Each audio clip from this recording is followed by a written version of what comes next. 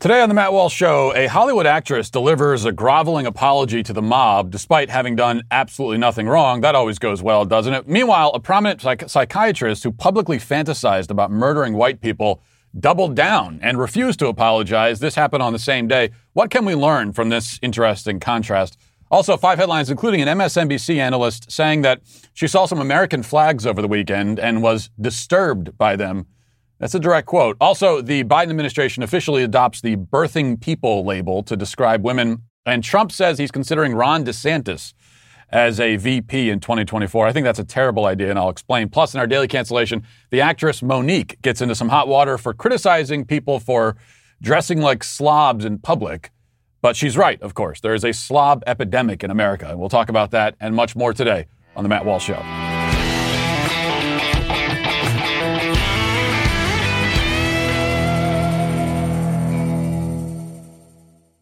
Welcome again to the show. A quick note to begin. This show has grown quite a bit over the past year or so. Granted, we had nowhere to go but up when we started with me screaming at my dashboard in my car. But even so, we are now one of the fastest growing podcasts in the country.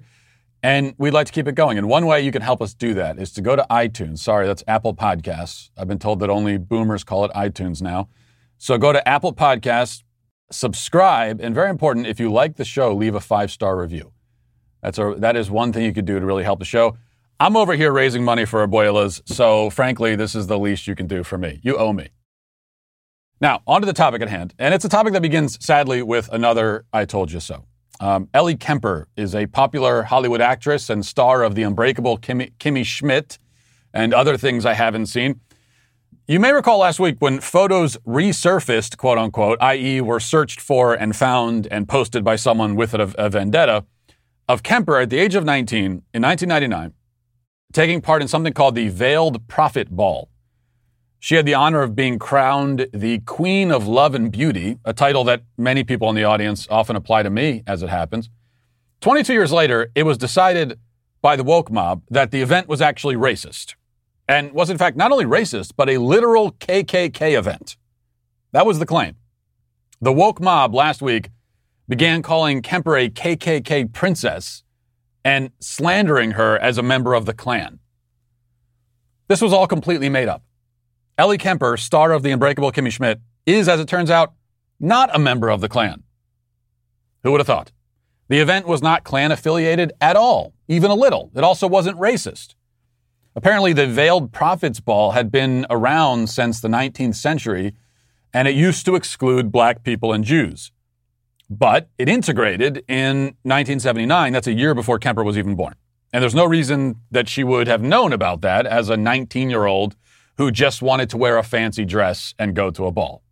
And even if she did know about it, so what?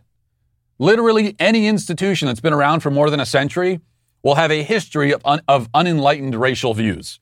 And that's not just the case in America, but everywhere. Okay, take any institution created in the 19th century or earlier, and you will find that the people who established it had views on race, and not just on race, but everything else, that we would find objectionable today. So, by the standard being applied to Kemper, anyone affiliated with any event or institution or organization or function that existed for more than a few decades should apologize. I mean, we could start with anyone who's ever attended a professional baseball game. Do you know, I'm sure you know about the history of professional baseball and race. You ever gone to one of those games? I'll need your apologies in writing. You're basically a member of the KKK. But I don't say any of this in order to defend Ellie Kemper. I say it only because it's true. I'm simply telling you the facts. As I said last week, I'm not interested in defending Ellie Kemper because she's been a vocal proponent of BLM. She has helped to feed the beast. She has bowed to the altar of the race hustlers. She has contributed to our current racial hysteria, and this is the consequence. And as if to prove my point even further, Kemper yesterday issued the expected apology. And it is as groveling and sycophantic and nauseating as you might anticipate. Kneeling before her slanderers and apologizing for having done absolutely nothing wrong, Kemper wrote in part, quote, The century-old organization that hosted the debutante ball had an unquestionably racist, sexist, and elitist past. I was not aware of the history at the time, but ignorance is not an excuse. I was old enough to have educated myself before getting involved. At the same time, I acknowledge that because of my race and my privilege, I am the beneficiary of a system that has dispensed unequal justice and unequal rewards. There's a very natural temptation when you become the subject of internet criticism to tell yourself that your detractors are getting it all wrong. But at some point last week, I realized that a lot of the forces behind the criticism are forces that I've spent my life supporting and agreeing with. If my experience is an indication that organizations and institutions with pasts that fall short of these beliefs should be held to account, then I have to see this experience in a positive light. Well, yes, there it is. She stumbled on the truth, but drew the wrong conclusion from it. She says that the people attacking her are people she spent her life supporting and agreeing with. Exactly, Ellie. You supported them, and to thank you for your support, they tore you to shreds as sport. They tried to ruin your life and your career for nothing. Nobody was actually upset about Ellie Kemper. Nobody cared. No one was offended by this ball that no one had even heard of before last week. None of them cared. It didn't mean anything to them. But they thought they'd ruin your life anyway, or try to. Maybe that should tell you something, Ellie, about those people and their causes. She also says that ignorance is no excuse, which is a common refrain in these gutless, self-flagellating apologies. But in fact, just so you know, ignorance is a great excuse. It's actually one of the best excuses you can offer for something. In this case, there's nothing to be excused for because, again, she didn't do anything wrong by attending the ball. Yet, putting that aside, just as a general concept, if someone does something that's actually wrong and they don't know that it's wrong, they're ignorant, and they didn't intend to do anything wrong, then their ignorance would, in fact, mitigate their moral culpability significantly. Depending on what the thing is, it may not get them off the hook entirely in terms of consequences, but it is an excuse and a pretty good one. I only make this point because the ignorance is no excuse thing goes hand in hand with the idea that intent doesn't matter. You know, if you say or do something and someone else feels offended by it, all that matters is how they feel. Your own personal intentions are irrelevant. And that's totally backwards. But this is all a moot point. Kemper apologized, and in apologizing, she admits guilt. She essentially confesses to a sin she didn't commit. That's what happens when you apologize. It's like if you're brought in for murder and you're, in the interrogation room with the cops and you didn't commit murder, but you start apologizing to them. Oh, dear God, I'm so sorry. I'm sorry. Well, that's going to be seen as an admission of guilt. So she assumed guilt that is not her own in order to appease the mob, a mob which cannot be appeased and which will still happily rip her to pieces and throw her into the trash because she is nothing to them. So that happened. It could be educational, meanwhile, to compare this story to another one unfolding at the same time. We discussed yesterday the controversy surrounding Dr. Aruna Kilanani, a prominent psychiatrist who gave a lecture to the Yale School of Medicine, which was one long racist diatribe against white people. The most racist part of the racist rant, and it's actually kind of hard to pick the most racist part because the entire thing is racist, but the most racist part probably is when she confessed to having a strong urge to shoot white people in the head.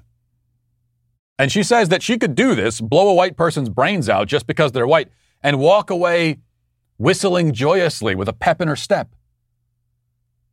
In other words, she is a murderous, bloodthirsty, insane, anti-white bigot and is proud of it. The audio of this lecture was posted online. Deserved outrage ensued. None of that outrage coming from the left, of course. And yesterday, around the time that Ellie Kemper was apologizing for going to a dance in 1999, Dr. Aruna came out with her own statement, doubling down and refusing to apologize. She wrote, quote, "Too much of the discourse on race is a dry, bland regurgitation of new vocabulary words with no work in the unconscious. And if you want to hit the unconscious, you will have to feel real negative feelings. My speaking metaphorically about my own anger was a method for people to reflect on negative feelings, to normalize negative feelings, because if you don't, it will turn into a violent action. Something is emotionally dangerous about opening up a conversation about race. No one wants to look at their actions or face their own negative feelings about what they're doing. The best way to control the narrative is to focus on me and make me the problem, which is what I stated occurs in the dynamic of racism. My work is important and I stand by it. We need to heal in this country. She stands by it. She stands by her desire to shoot white people in the face. In fact, more than stands by it, she wants to normalize those feelings. She wants more people to talk about it. She wants them to be unashamed to talk about it publicly. Not only is she not sorry, she's proud. Her work with hating white people and wanting to kill white people is important, she says, and it will heal the country. There you have it. The woman who did nothing wrong and was smeared as a racist apologized. The woman who actually is a racist, and proudly so, does not apologize. And the reason it works this way is that the real crime Ellie Kemper committed, what's the real crime? It's that she's white. Being white is the crime. That, in the end, is what she was apologizing for. It's what the mob wants all white people to apologize for. And keep apologizing forever.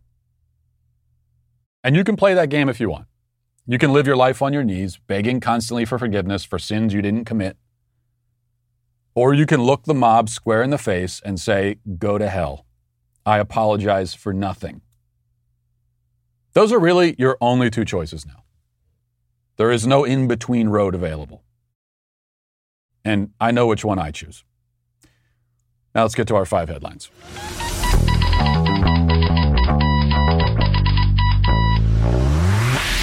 Now a word from MyPillow. You know, I had a MyPillow related catastrophe or emergency a couple days ago because I couldn't find my MyPillow. I went a few days without it, sleeping.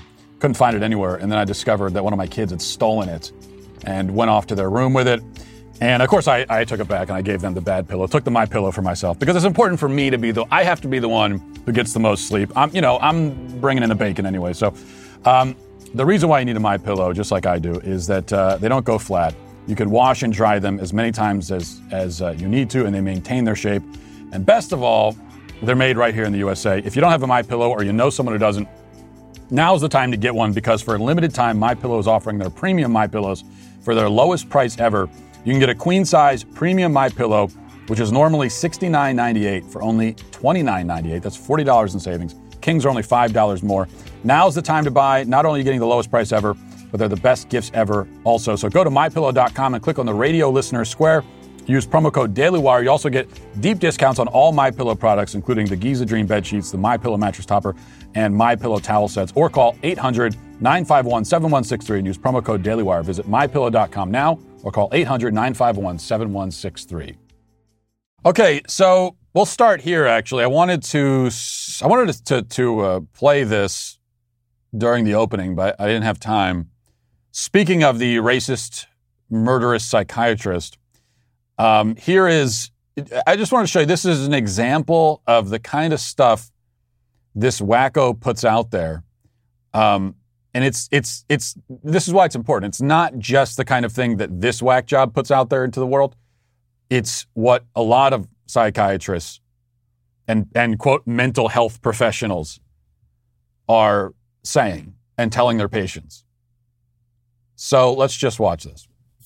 So part of the disconnect in white culture is that Americans think that they're at the top of the food chain and the most free.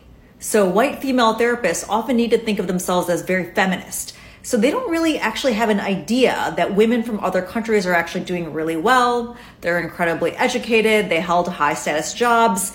And coming here, they actually had to take a lower cut, an inferior job.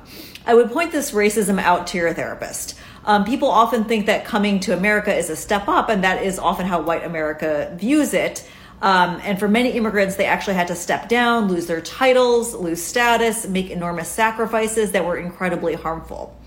Also, white therapists don't often understand that immigrant parents tolerate the trauma of racism on a level that they never had before they left their home country. Okay, first of all, put a damn battery in your smoke detector, lady.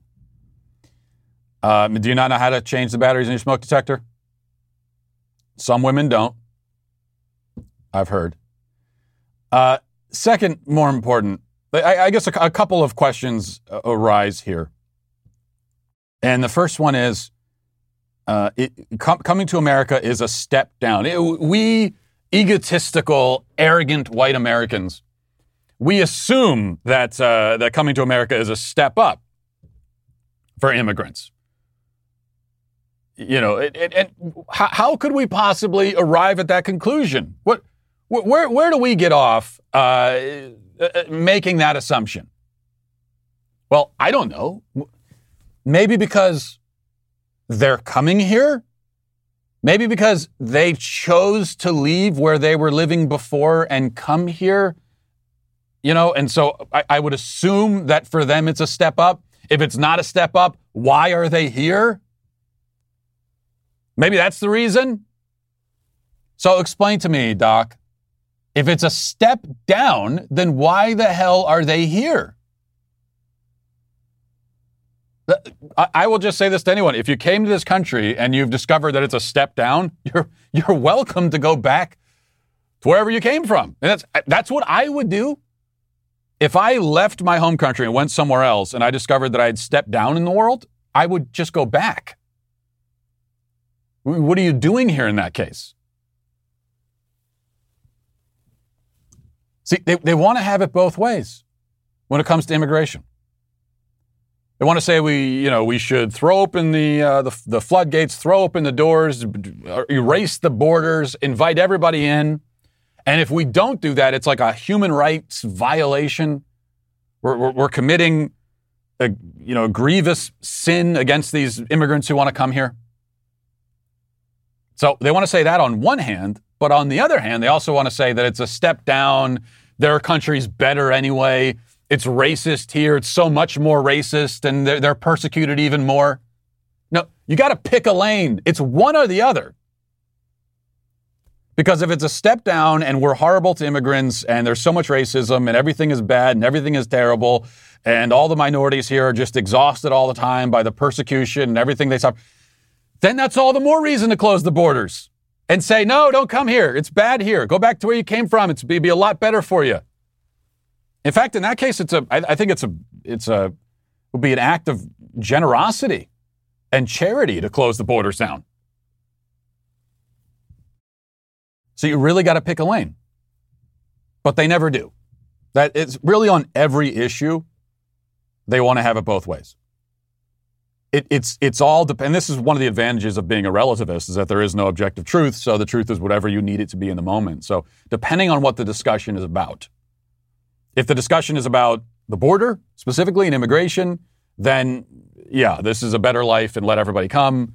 If the discussion is about systemic racism, then America is a hellhole. It really depends. It's whatever they need it to be in the moment. It doesn't matter if their talking points line up with each other. And she says that there's more racism here than in the countries where these people are coming from. Really? Can you tell me which? Let's talk for a second about because I assume we're talking about predominantly non-white countries.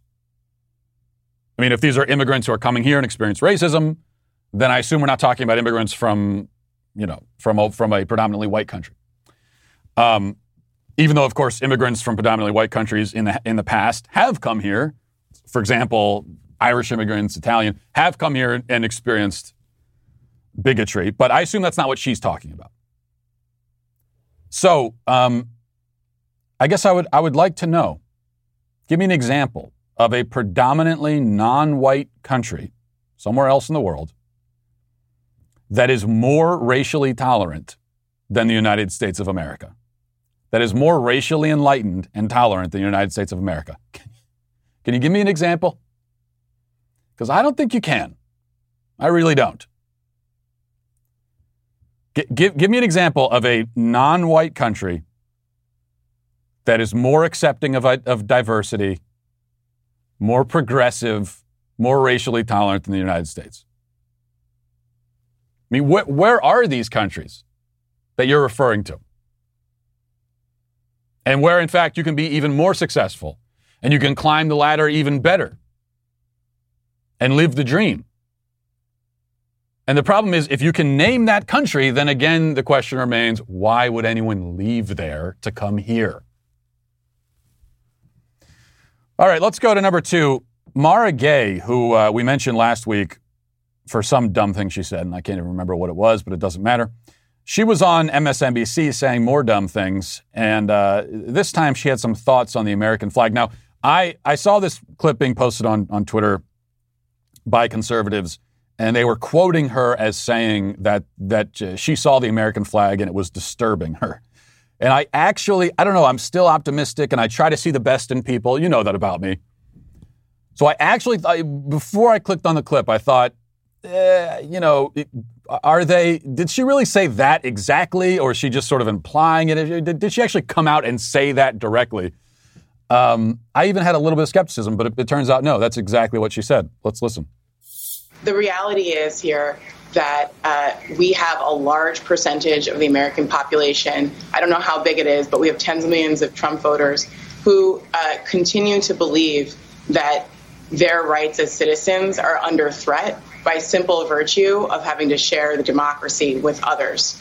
I think as long as they see Americanness as the same as one with whiteness, this is going to continue. We have to figure out how to get every American a place at the table in this democracy, but how to separate Americanness, America, from whiteness. Until we can confront that and talk about that, this is really going to continue. I was on Long Island this weekend visiting a really dear friend, and I was really disturbed. I saw, dozens and dozens of pickup trucks with, explicatives against Joe Biden on the back of them, Trump flags, and some cases just dozens of American flags, which, is also just disturbing because essentially the message was clear. It was, this is my country. Okay.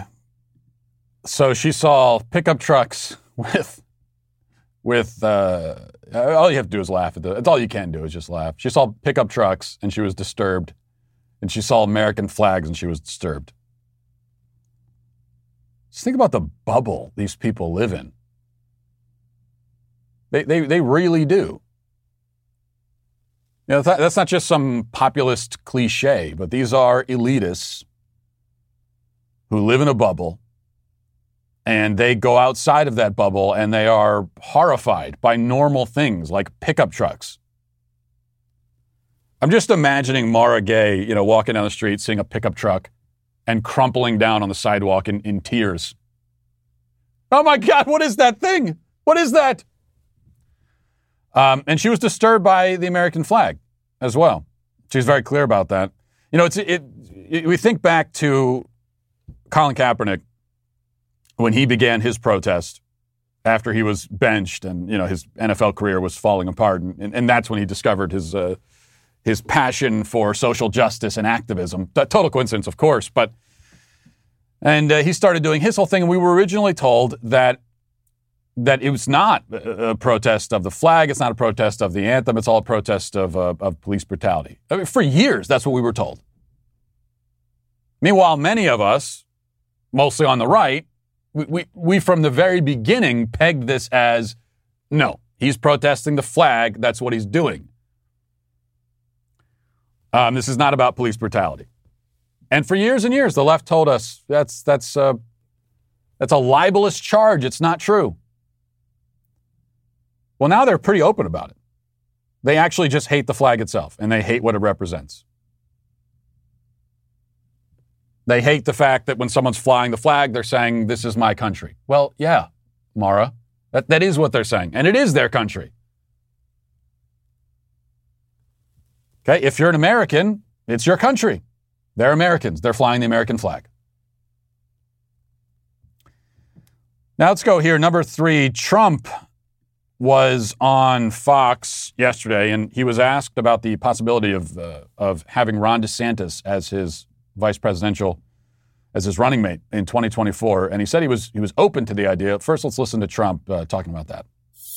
If you were to run for the presidency in 2024, would you consider Ron DeSantis, governor of Florida, as your running mate? Sure, I would. But, there are numerous people that are great. I would certainly consider Ron. I was at the beginning of Ron. I was the first one to endorse him when he came out as a congressman that a lot of people didn't know, and my endorsement helped him tremendously, and I know him very well. He's a great guy.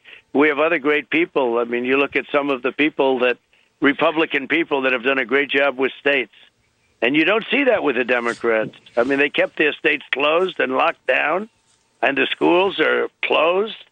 It's just absolutely outrageous how they get away with it. Yeah. I just want to say now, I mean, there's no indication that Ron DeSantis is interested in this. And in fairness, he was asked, would you consider him? And so he said, yeah. And what else is he going to say? He's not going to say, no, I wouldn't consider it. So can't blame him for giving that answer.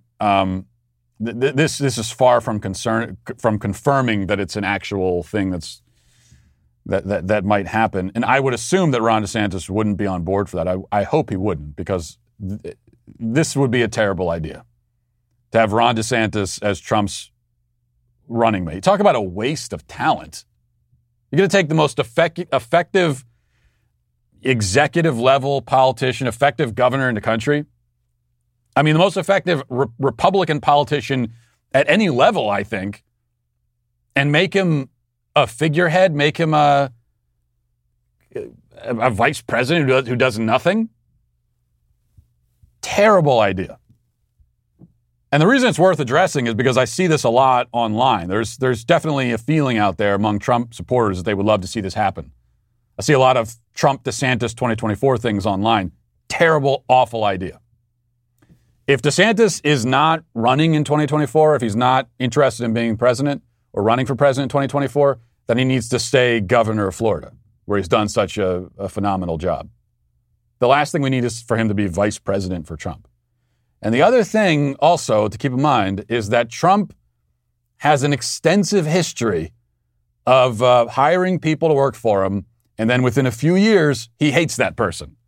And they're at each other's throats and all of that. I mean, that's the way it almost always goes with like every person Trump hires who's not in his family. I know you might be able to think of a few exceptions, but not many. And if that were to happen to DeSantis, it would just sort of sully his political brand, and that's the last thing we need. No, what really needs to happen is Ron DeSantis, if he decides he wants to stay governor of Florida, that's fine. But if he's interested, then Ron DeSantis should run in 2024, and he should be the guy. And Donald Trump, if he cares about the cause, if he cares about the movement, he would get behind DeSantis, not as vice president, but he would endorse him and tell all of his supporters to go to Ron DeSantis. You know, DeSantis is the future of the Republican Party. Donald Trump, who would be 78 in 2024, is not. And putting everything else aside, I have been very clear and consistent that I do not think, and I said this with Biden, and it wasn't just because it's Biden. There are a lot of reasons to oppose Biden, and there were during the campaign, but we could just start and end it with his age. 78 years old is way too old, and we're seeing this right now. 78 years old is way too old to run for president. It just is. You're gonna be turning 80 in the presidency. That is old for a pope, okay? That's even like pope level old. And if it counts as old for a pope, it's too old for a president. And I know the response is that, well, Trump is different and he's got a lot more energy and everything. Yeah, he does, but he is a mortal human being like the rest of us. And there are just physical realities. And one of them is that your mind and your body deteriorate as you get older. And when you get into your 80s or close to it, that process really kicks into high gear for everyone. There's no getting away from that or around it. So let's not do that, please.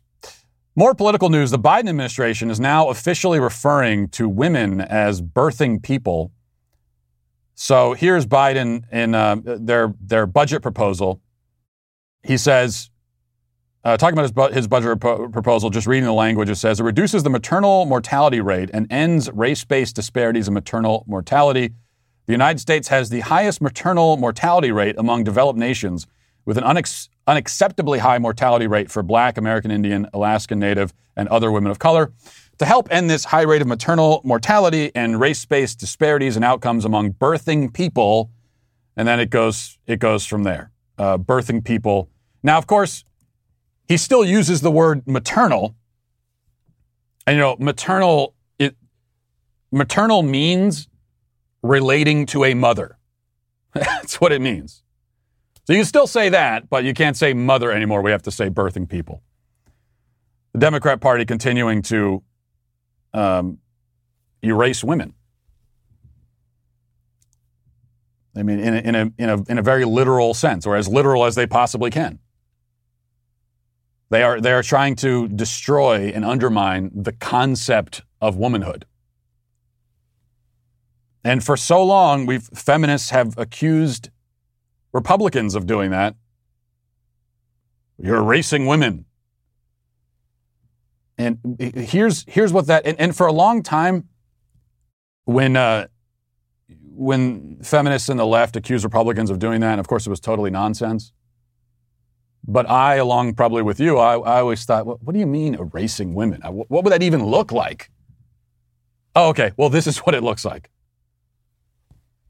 And it's pretty disturbing. The American flag is not disturbing, but this is.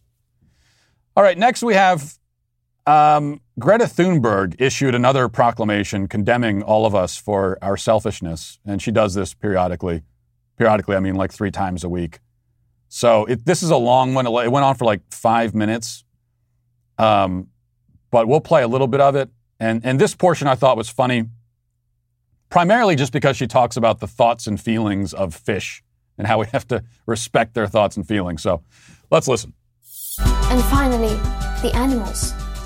Every year we kill more than 60 billion animals, excluding fish, whose numbers are so great that we only measure their lives by weight. What about their thoughts and feelings? Some animals plan for the future, forge friendships that last for decades. They play, they help each other. They show signs of what we call empathy. But 70% of the animals we farm live inside factories. In the United States, that number is 99%. Their lives are short and terrible. How will we be judged? It is heartbreaking to know all this, but it is also our opportunity. We know what we can do. We can change the way we farm. We can change what we eat. We can change how we treat nature. Some of us have lots of choices, while some have none at all. Those with the most power have the most responsibility, and most of us can do something. So, what will you do? Nothing. I'm not going to do anything. I'm being totally honest with you. Greta, I'm not going to do anything at all about these problems that you have outlined. And I'm not even denying that some of them, in a perfect world, if I were setting up my perfect world, would it include factory farming? No. What am I going to do about it? Nothing, really. And part of that is, you people have taken this on as your cause, but there are a lot of, a lot of complaints, a lot of criticisms, but really short on solutions. So just saying we can change, let's change the way we eat. Let's change this and that. Well, in what way exactly? And you got to be real specific. Because we got a lot of people to feed in this country. 330 million people. And counting, especially because, as we discussed earlier, the borders being porous, more and more people pouring in here every day, and that's more and more people to feed. A lot of mouths to feed. So what's your plan for making sure that all those people get fed? Cicadas? You think we're all going to live on worms? I mean, what is your plan exactly? And also, just so you know, fish don't really have thoughts or feelings at all. They're basically like biological machines. So you don't have to worry too much about how the fish are feeling, because they're not really feeling anything. They don't have the neurological equipment for that. All right, you know who here's a group that does have feelings. That would be babies, little children. That's something the left probably needs to be reminded. So I want to do a little parenting advice here quickly before we move on to the YouTube comments.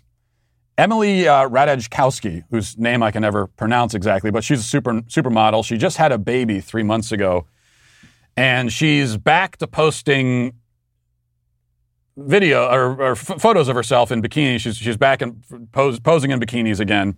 And we have the photo. Here she is. This was on Sports Illustrated posted this. And here she is holding her 3-month-old baby, her son. I believe that's her son. And I could be wrong about this, but wasn't she one of the people who said that she's going to raise her kid to be gender neutral or something? Maybe I'm wrong. I think she said that. This doesn't look like a gender neutral kid to me. But more to the point, okay, so she's got the bikini on. She's showing off the bikini bod, holding her baby there as an accessory. But the way she's holding that baby, I just want you to know. Okay, and it's a problem when I'm the one who has to give these lessons on how to hold babies. Well, I've had 4 of them, so I've learned a thing or two. You do not hold a baby like that. Someone teach this chick how to hold a baby. She's going to cause serious damage to this child. This is, how she's holding the kid. This is how my 1-year-old holds her baby dolls. My 1-year-old will walk around the house holding her baby doll like that, around with her arm like that, like basically around the neck. And sometimes in a very nurturing way, she'll be feeding her fake baby bottle to the baby doll. And then she'll get bored and she'll just chuck the baby doll across the room. I hope that Emily doesn't do that to her kid. But anyway, you don't hold a baby like that. Way too much pressure. You need to support the neck. This is a 3-month-old kid. They don't have all the muscles and everything in the neck to hold their heads up. And their heads, babies, their heads are way too big for their bodies. So that's why you got to put a lot of support behind the neck. And in the photo on the right there, she's putting way too much pressure on his left arm. I mean, you're going to rip his arm out of its socket. That just concerns me as a parent. But this is what happens when you see your child more as a fashion accessory than as a human being. All right, let's move on now to reading the YouTube comments. Mateo says, speaking of the Abuela fundraiser, this is officially the nicest internet troll of all time. Is Matt's heart thawing after all this time? Well, like we said yesterday, it's the nicest. It's also the meanest. It's nice, it's mean, it's petty, it's generous. It's all of those things at once. It is all things to all people. Another comment says, a ton of people saying this was a huge fail, etc. Don't listen to them. I thought it was brilliant. Yeah, there is a minority of voices on the right, especially. Now, of course, people on the left were upset about it because they were going to be upset no matter what I do. But there's a minority of voices on the right who have been very critical of the Abuela fundraiser. Very critical of it. And very outraged and offended that I did it. And, but they could never quite settle on what their criticism was, what problem they had with it. What I kept hearing over and over again over the last few days, what I've heard 1 million times from some people on the right is, I've heard 2 things. First of all, what are you raising money for the enemy? Okay, Abuela is not my enemy. She's a sweet old woman, presumably. AOC's grandmother is not my enemy. That's the first thing. And the other thing I heard is, what are you doing this for when there are all these other issues that need our attention? Why is this the most important thing to you? Why are you talking about this rather than this thing over here? And whenever someone goes for that, they're grasping for a criticism. So I think there's some people on the right, they don't like me for whatever reason. I can't imagine why they wouldn't like me. And so they see that we're doing this and that it's successful and it's getting some attention, and they want to not like it, and they're looking for a reason, and so they go with, what are you doing that instead of this thing? That is always the lamest criticism. Yes, at any given moment of time as humans, we choose one thing or another to do or to talk about. We can't do everything all at once. We can't talk about everything all the time. And just because I'm talking about this one thing or doing this one thing in this moment, it doesn't mean I'm saying it's the most important thing in the world. In fact, all of us spend much of our days doing and saying things that are not the most important things. It'd be like if I saw you, I don't know, eating a bologna sandwich, and I ran up to you and said, what are you doing sitting here eating a bologna sandwich? And I had a whole list of other things you could be doing with your time in that moment. It's just the weirdest criticism. Let's see. Mrs. Lopez says, no relation, or maybe there's relation, I don't know. I knew regardless of the outcome of the GoFundMe, Matt had proven several points. 1, AOC is a narcissistic, selfish, and ungrateful politician. 2, she didn't want a solution. She just used her abuela to strike political points. 3, the left is obsessed with blaming Donald Trump for everything. 4, Matt Walsh is a genius. Well, I'll take, I don't know about the first 3, but number 4 I'll take. Stank Williams Jr., great screen name, sir. Username says, Matt, I'll see your honeybee toilet prank and raise you with the always hilarious Asian murder hornet piñata at a kid's birthday party. My kids just had a birthday party with a piñata, and I can tell you right now, if I filled a piñata with murder hornets, my sons would think it was the coolest thing ever. That wouldn't be much of a prank at all. Ashley says, trollanthropist, Matt, you're my hero. Yeah, I did coin that term. I wish I had thought of it during the show, but I want to be on the record. I'm officially coining the term trollanthropy.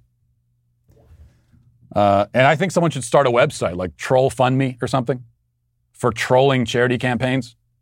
It's pretty niche. I don't know how many campaigns there will really be, but Alexis says, I am 19 and recently started a 9-to-5. Even though I'm new here, I find that there is something so satisfying about working hard, knowing that you earned every dollar you got and that the things you buy stem from that dedication. You know that you don't owe anyone anything. I could never live in a socialist society because I would feel like a grown adult being spoon-fed like a baby, and that's just not a good feeling. I get paid good money to do my job. I earn every penny, not by being sloppy or complaining, but by performing my tasks to the very best of my ability with a good attitude. That's encouraging, and I'll read you one more encouraging one. Micah says, I'm 20 and started a trade in plumbing a year in, and I've gotten 2 raises from my boss because there's such a lack of workers right now, especially in the trades. I've really started to like it and making a good amount of money while doing so. People my age need to start looking at not being afraid of studying and work. Yeah, this is the right attitude, and it's disturbing. You know, I mean, everyone is prone to laziness. You always find that, especially among young people and all people. So there's nothing especially unique about that. But what I find distressing in younger people especially, unlike Micah and Alexis here, a lot of younger people, they don't really seem to have a great desire for independence, which is so foreign to me, because I know that when I was a teenager, and I had a good family life and everything, but even so, it was just natural. I wanted to get out there, have a job, have my own place. And when I finally had that, even though I wasn't making a lot of money and I lived in a crummy apartment and everything, it was great. I was thrilled because I had that independence. And for me, that was natural to desire that. But I think for a lot of younger people now, they don't have that desire. It's one of the reasons why, also in my generation, we were really excited to drive, and we wanted, as soon as we hit whatever the age requirement was in our state, we wanted to get that learner's permit. We wanted to drive. And you see the age of driving, not because of the laws, but because of choices. The age of driving has gone up and up in recent years because a lot of younger people don't really care about driving. They have nowhere they want to go. They're fine sitting in their house. I'm glad to see that's not the case for everyone, though. Now we check in with trust and will. You know, if you have dependents, if people depend on you, children, a spouse, what have you, then it's not only important to have a will, but it's really a moral obligation, I think. And if you want to set up a will at trustandwill.com, setting up an estate plan is simple, convenient, and secure. For as little as $39, you can nominate guardians for your children. You can determine who gets your stuff and plan for future medical care, all from the comfort of your home. Trust and Will documents are designed by estate planning experts and customized for the state that you live in. And with live customer support 7 days a week, trustandwill.com's team is available to answer any questions you have while you're setting up your plan. Trust and Will is a most trusted name in online estate planning, the category leader on Trustpilot, and they've helped hundreds of thousands of people protect their family's assets and legacies. And it's very easy to do and also affordable. So if you want to gain peace of mind at trustandwill.com, then go to trustandwill.com/Walsh and get 10% off plus free shipping of your customized legal documents. Don't wait. Go right now. This is very important. Get 10% off plus free shipping at trustandwill.com/Walsh.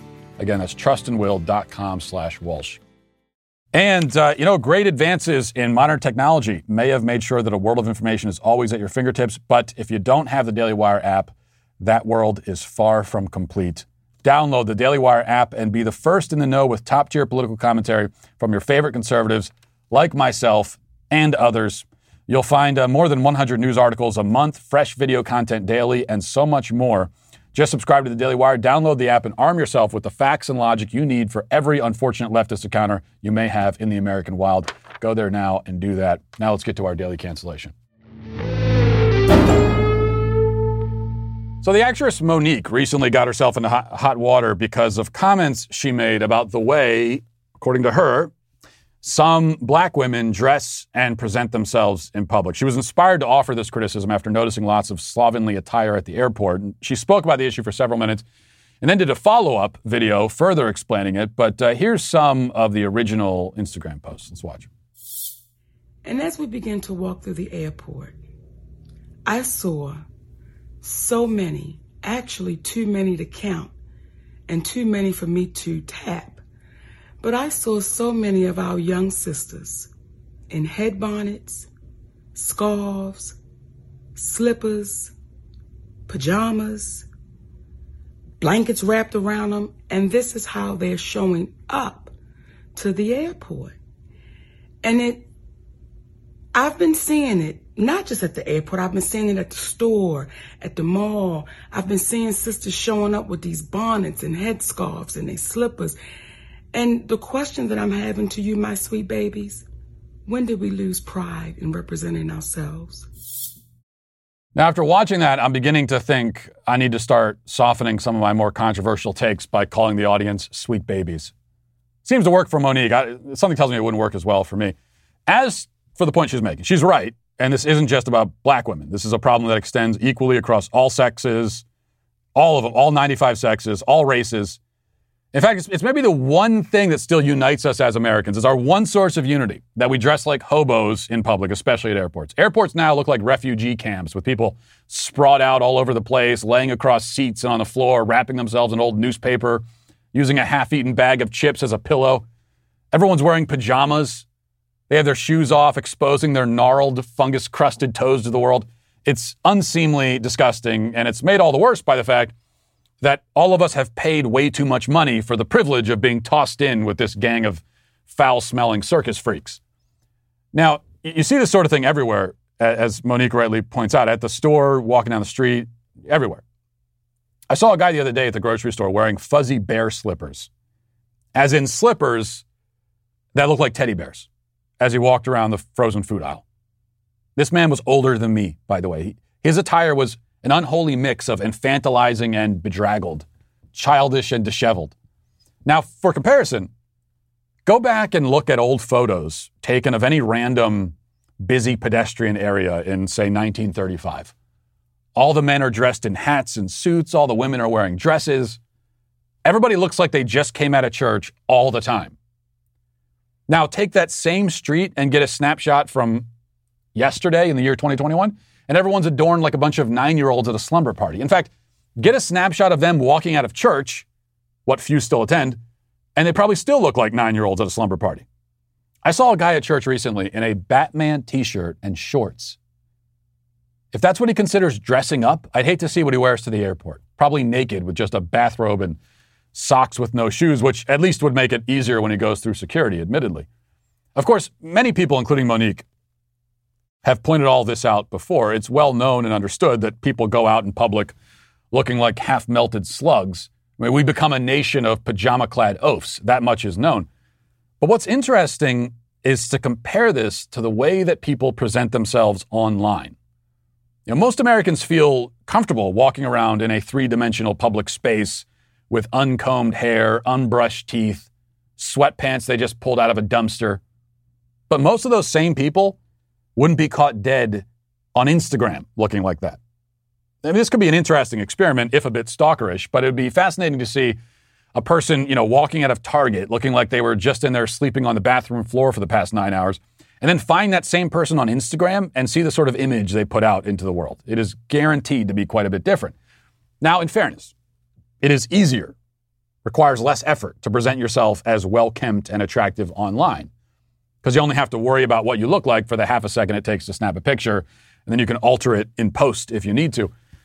One must expend more energy for a longer period of time to look suitable in the real world. You have to do things like, shower, iron your shirt, put on pants. It's not much effort, but it's some effort, and some is more than a lot of people are willing to give. But I think there's more to it. Aside from the effort, it seems that these days we simply don't value in-person interaction the way that we value our interactions with avatars online. I mean, the classic example of this that everyone points to all the time, and the most depressing also, is the infamous sight of a family at a restaurant sitting around a table silently while they all interact with strangers through their phones. I think the poor dress in public is part and parcel with this. It speaks to our inability to recognize the value of other humans and of human-to-human interchange, unless it's mediated by a digital device. It's common to hear someone defend their embarrassing attire and disgusting appearance. And this is what some of the people were saying to Monique, saying that, I don't care what anyone thinks. It's none of their business. Except that you do care what other people think. You care tremendously. It's just that you only seek approval of strangers in cyberspace. See, it's not a matter of not caring about people's opinions. It's a matter of which people's opinions they choose to care about. And for so many, they choose the internet strangers rather than humans that they encounter face-to-face in flesh and blood. And I think that's the wrong choice. It's not just the wrong choice. It's deeply disordered and dehumanizing and demeaning to everybody involved. So please, everyone, stop walking around in public looking like hideous, unbathed ogres. My sweet babies. Also, you're all canceled. And we'll leave it there for today. Thanks for watching. Thanks for listening. Have a great day. Godspeed.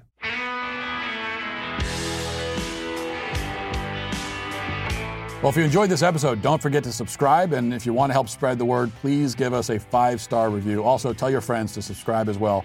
We're available on Apple Podcasts, Spotify, wherever you listen to podcasts. We're there. Also, be sure to check out the other Daily Wire podcasts, including The Ben Shapiro Show, Michael Knowles Show, The Andrew Klavan Show. Thanks for listening. The Matt Walsh Show is produced by Sean Hampton, executive producer Jeremy Boring.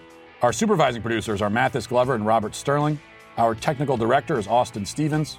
Production manager Pavel Vodosky. The show is edited by Sasha Tolmachov.